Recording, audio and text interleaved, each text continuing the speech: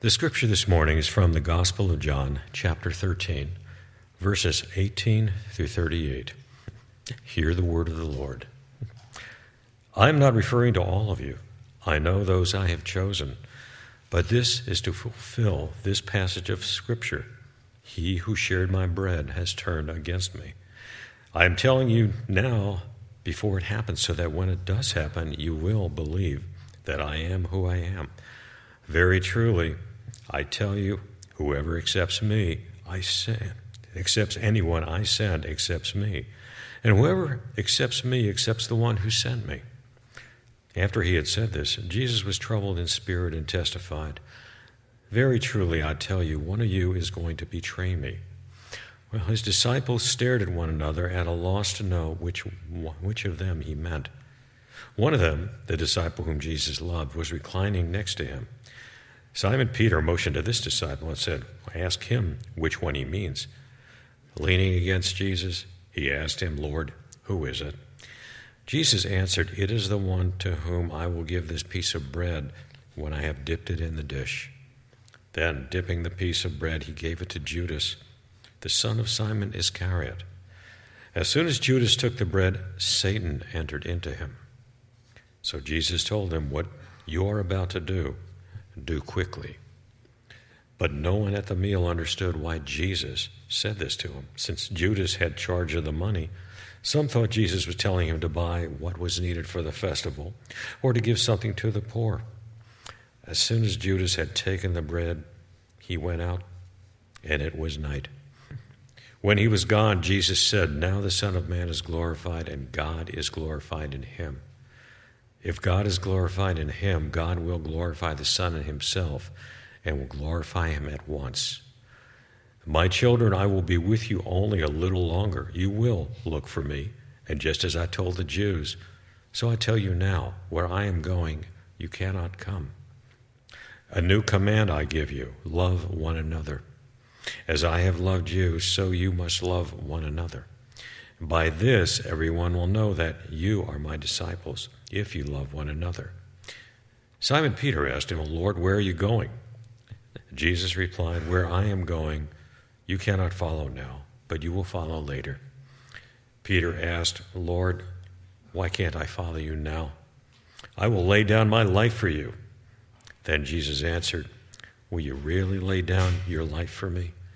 Very truly, I tell you, before the rooster crows, you will disown me 3 times. This is God's word. Thanks be to God. Sorry about that. My name is Soon Pak, one of the pastors here, and it's a joy to rest and to worship together. Let's go to him in prayer.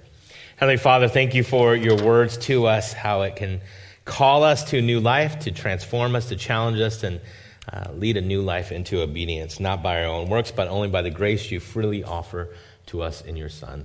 And thank you by your Holy Spirit, Lord, that you can illuminate these words for your glory. We pray in Jesus' name. Amen. In 1910, at the turn of the last century, people were feeling tension and angst.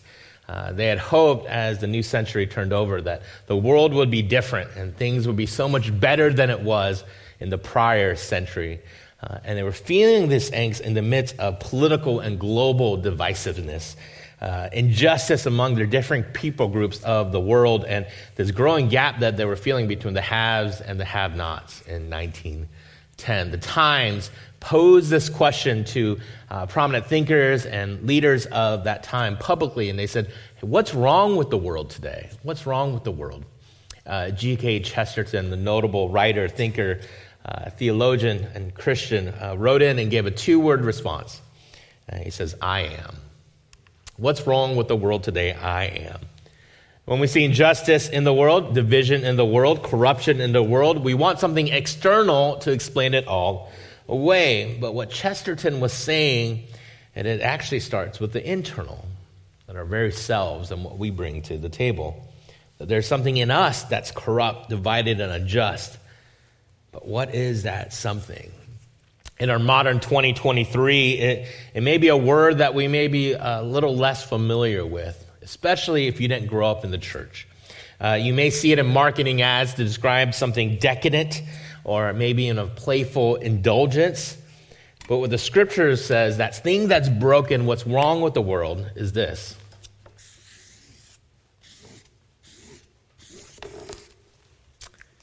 It's this word sin.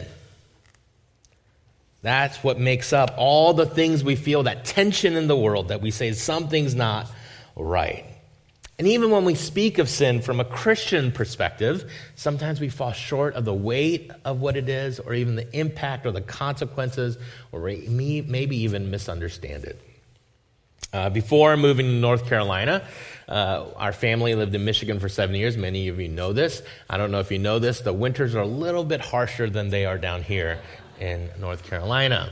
There's a lot of good things and a lot of bad things about it, but one of the things is the havoc it plays on the road system. As the snow melts, the water gets into the crevices, and it freezes and expands and it cracks. And if you've lived up north, you've probably driven on sections of road that you're like, wow, that's pretty awful. This is a section of road, a little section of the road I take when I used to drive from home to work every day. Like, soon, was there an earthquake? No, that's just winter in Michigan. But you do get better at it. Like, as you're driving, it's only like a 4-mile stretch, but on this section of the road, you stay in the right lane. And on this section of the road, there's a big pothole next to the gas station, so you lean on the far edge of that right lane to get past it. And the longer you're there, the better you get at navigating those roads. So I just wanted you to see this picture, so the next time, or later today, when you're driving home and you see that little divot on the road and you start complaining, just we thank the Lord with gratitude. Over time, you get better at it, right? And that's how we sometimes treat sin. We say, well, there's these sins in my life, and as I mature and get older, I just know how to navigate around it. These pitfalls to avoid. I know I should lean on this side or move on this side, and the older we get, the longer we walk with Jesus, we think sin is something we just can keep avoiding as we keep moving towards the right direction. But that's not how Scripture portrays sin. It's not an impersonal force that is a pitfall in your life journey. It's actively pursuing you to destroy everything you are in your life. Sin is crouching at your door, and it desires to have you. Romans 7:11 says, "For sin, seizing the opportunity afforded by the commandment, deceived me, and through the commandment put me to death." And even in John 10:10 says, "Thief, the enemy, the father of sin," sin that's prevalent in our world, says it's come to steal, kill, and destroy. Sin is center stage in our passage today as we read. It's center stage as Jesus is exposing what sin can do and how we should walk our lives in response to that sin. 3 ways he talks about it: the defining of sin in our text, the defeat of sin, and finally the deception of sin, the powerful deception of sin in our lives. The first, defining of sin. 3 times in John 13, he announces to his disciples that a betrayer is in their midst. 13:10, "And you are clean after you have washed the feet of the disciples, though not every one of you." 13:18, "Fulfill this passage of Scripture," he says, "He who has shared my bread has turned against me." And finally, explicitly in verse 21, he says, "Very truly I tell you, one of you is going to betray me." Jesus is announcing to the group that someone who had labored alongside him for 3 years, that had broken bread with him, had lived life with him, and labored and ministered with him, is now going to betray him. And it's so foreign to the disciples, they're not getting it. Even when Judas leaves, they're not understanding what's happening, and it's juxtaposing the very setting in which they are in. I think most of us, when we think of this scene, we think of Da Vinci's The Last Supper.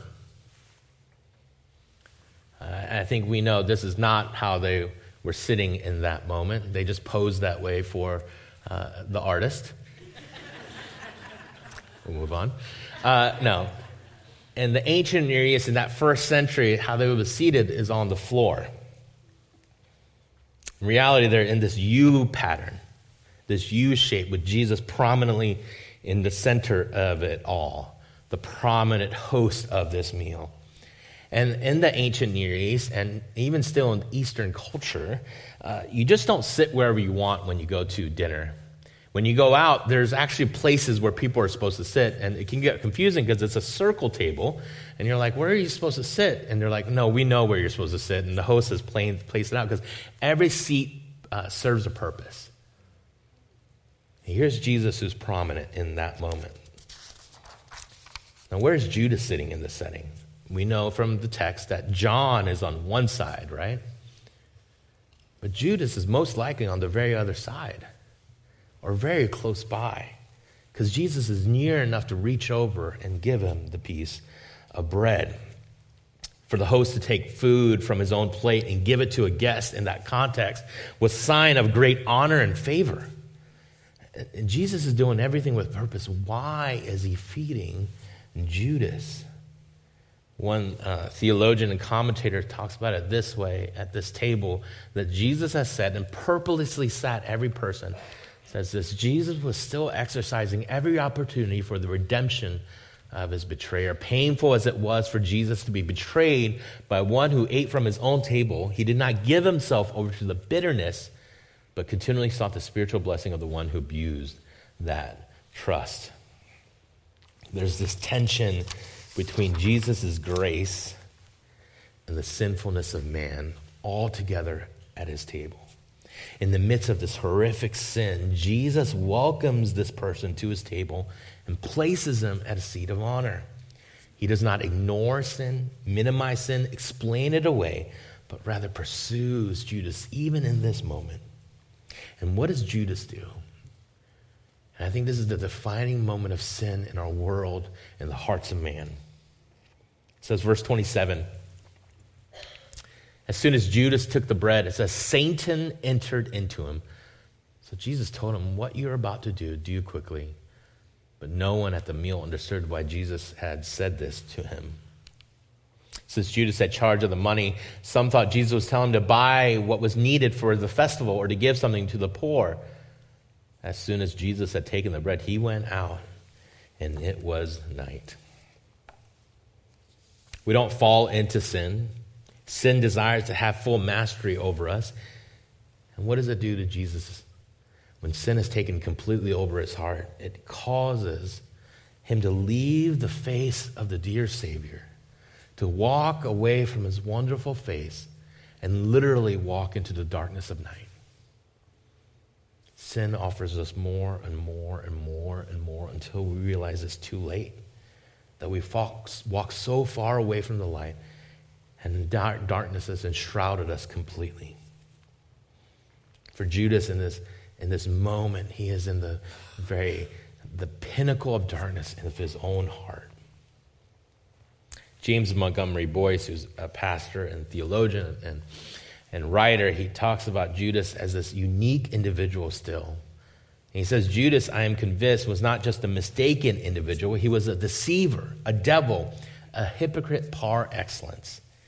And what he's saying is that Judas shouldn't be someone relatable to us because of his role in Jesus' betrayal.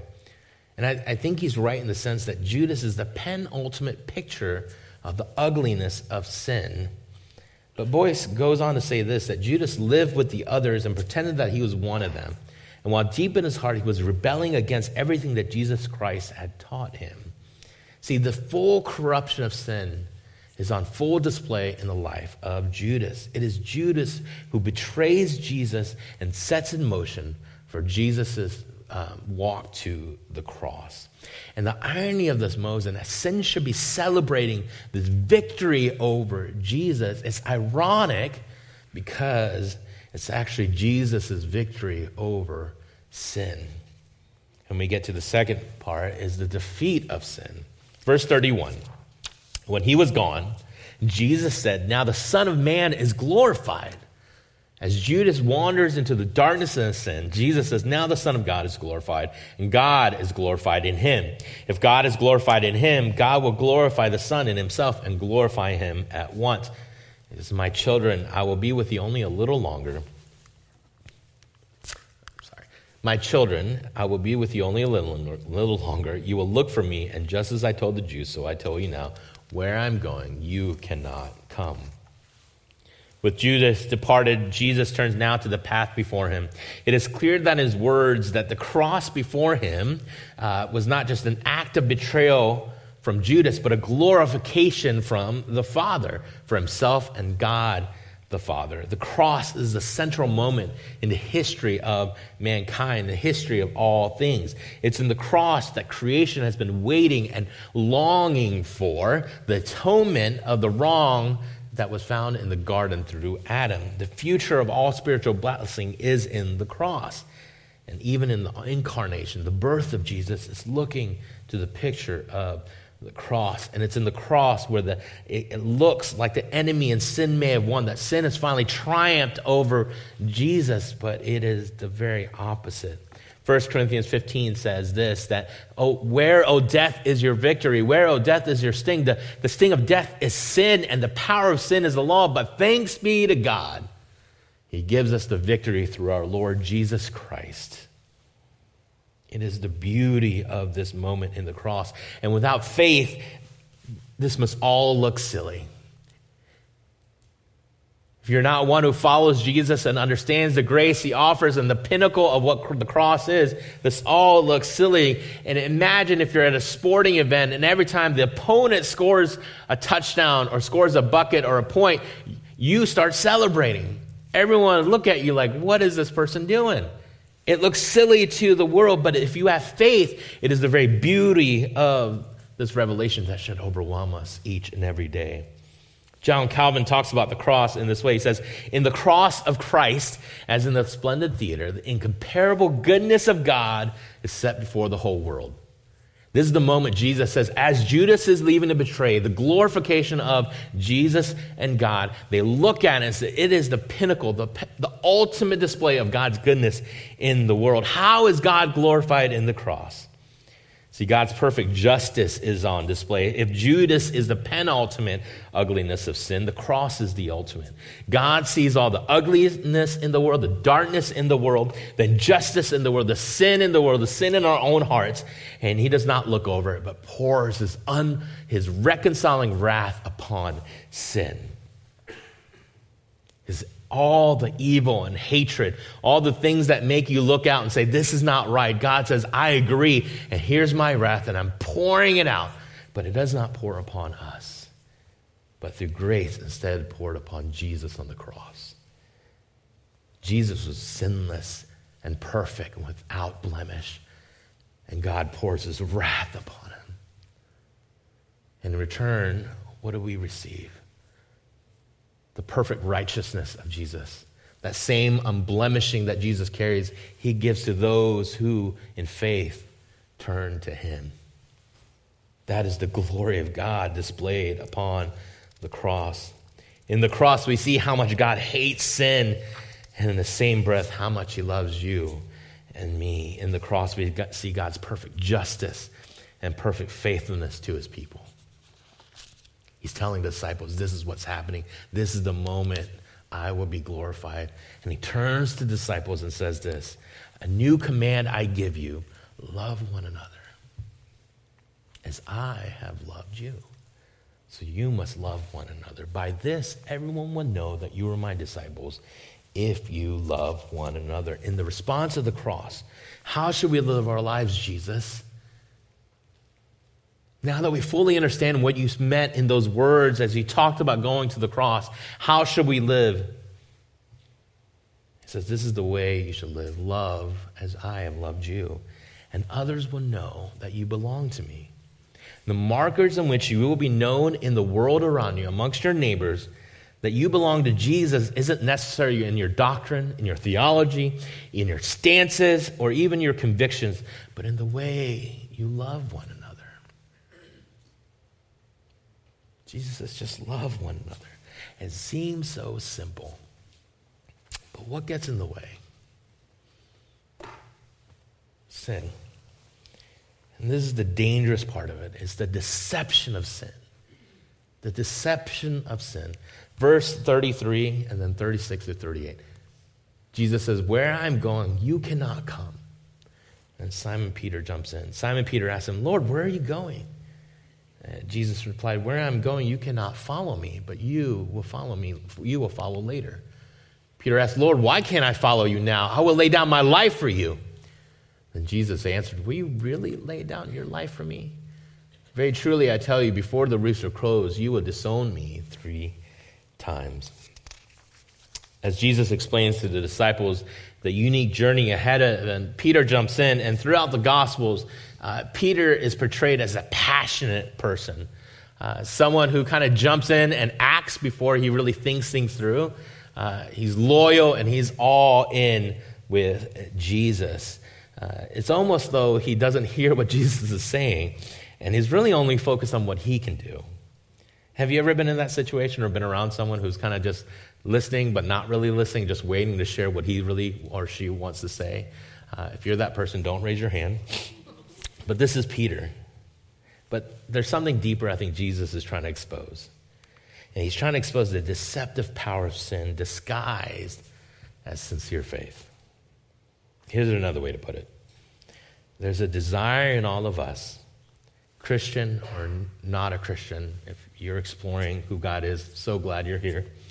But there's a desire in all of us to believe in a false version of ourselves that we think is better for others to see in order to hide the true version of ourselves we don't think anyone would truly understand. I'll say it again. There's a desire in all of us to believe in a false version of ourselves that we think is better for others to see in order to hide the true version of ourselves we don't think anyone will truly understand. If someone really knew who we were, they'll think less of me. So I'll put on a false version of myself so they'll think more of me. And it happens so quickly, friends. It's so deceptive and so quickly that can happen. About a month ago, Erin and I were looking at our credit card bills, and she noticed there were about 3 or 4 charges all on the same day from our Apple account. And she looks like, "Hey, do you know what these charges are?" And I'll show you what they were. And it's a little embarrassing, so I'm going to ask a little grace. But a few weeks before, in the middle of the night, I woke up, couldn't go back to bed. I pulled out my phone. I started playing a little game, got stuck on a certain level, and I proceeded to purchase like 3 or 4 things to help me get through. I can feel the judgment. Please let it go. So what did I tell her? She'd say, "Hey, do you know what these charges are?" Did I say that? Nope. I felt embarrassed, to be honest, that a grown man spent actual money to play a silly game to get past a level. And something happened so quickly that I didn't even realize it. She said, "Hey, do you know what these charges are?" Rolled off my tongue. "Oh, maybe the kids bought something on their devices." Now, I threw the kids under the bus. Now, I have to confess, well, I'll share it. Almost very quickly, I confessed to Erin and apologized and said I was embarrassed. And I have to say, the look your spouse will give you when you share with them, "Hey, I'm a grown adult who paid actual money for a game," and then blamed it on your children, it's a very humbling moment. Peter is presenting to Jesus that he's a faithful giant, but his true self is a weak and cowardly denier. But the grace of Jesus is this: he sees right through it. He sees right through Peter, and he sees through right through you and me, and he calls him out. He wasn't going to let Peter parade himself under the deception of sin for the sake of false righteousness. "Peter, let me explain to you. Your heart is blind. Without me, the power of sin has overwhelmed you and blinded you. There's no amount of work in you that can save yourself. Only I can do that on the cross. You can't follow me. Only I can do that. And if you don't get that, you'll never get the grace I'm offering you." There are many common elements to Judas and Peter. Both were disciples of Jesus. Both walked with him. Both betrayed Jesus. But only one understood on the other side of the cross that Christ is enough to cover his own sin. No more downplaying, no more hiding, no more disguising, just ugly sin. Triumph, but an even greater grace. This is what Jesus offers you and I. We come into this moment and says, Jesus, I don't even know what to say, but here, let me confess the worst of me, the ways I fail in so many ways. And overshouting, overwhelming is the greater grace he offers you and I in the cross of Jesus Christ.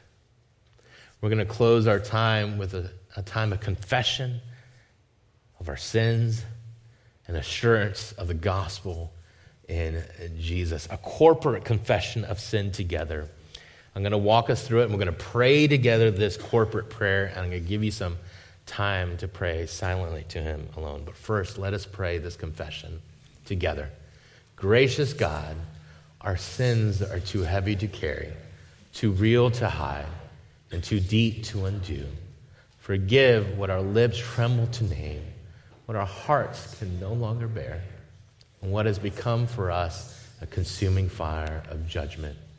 Set us free from a past that we cannot change. Open to us a future in which we can be changed, and grant us grace to grow more and more in your likeness and image through Jesus Christ, the light of the world. Amen.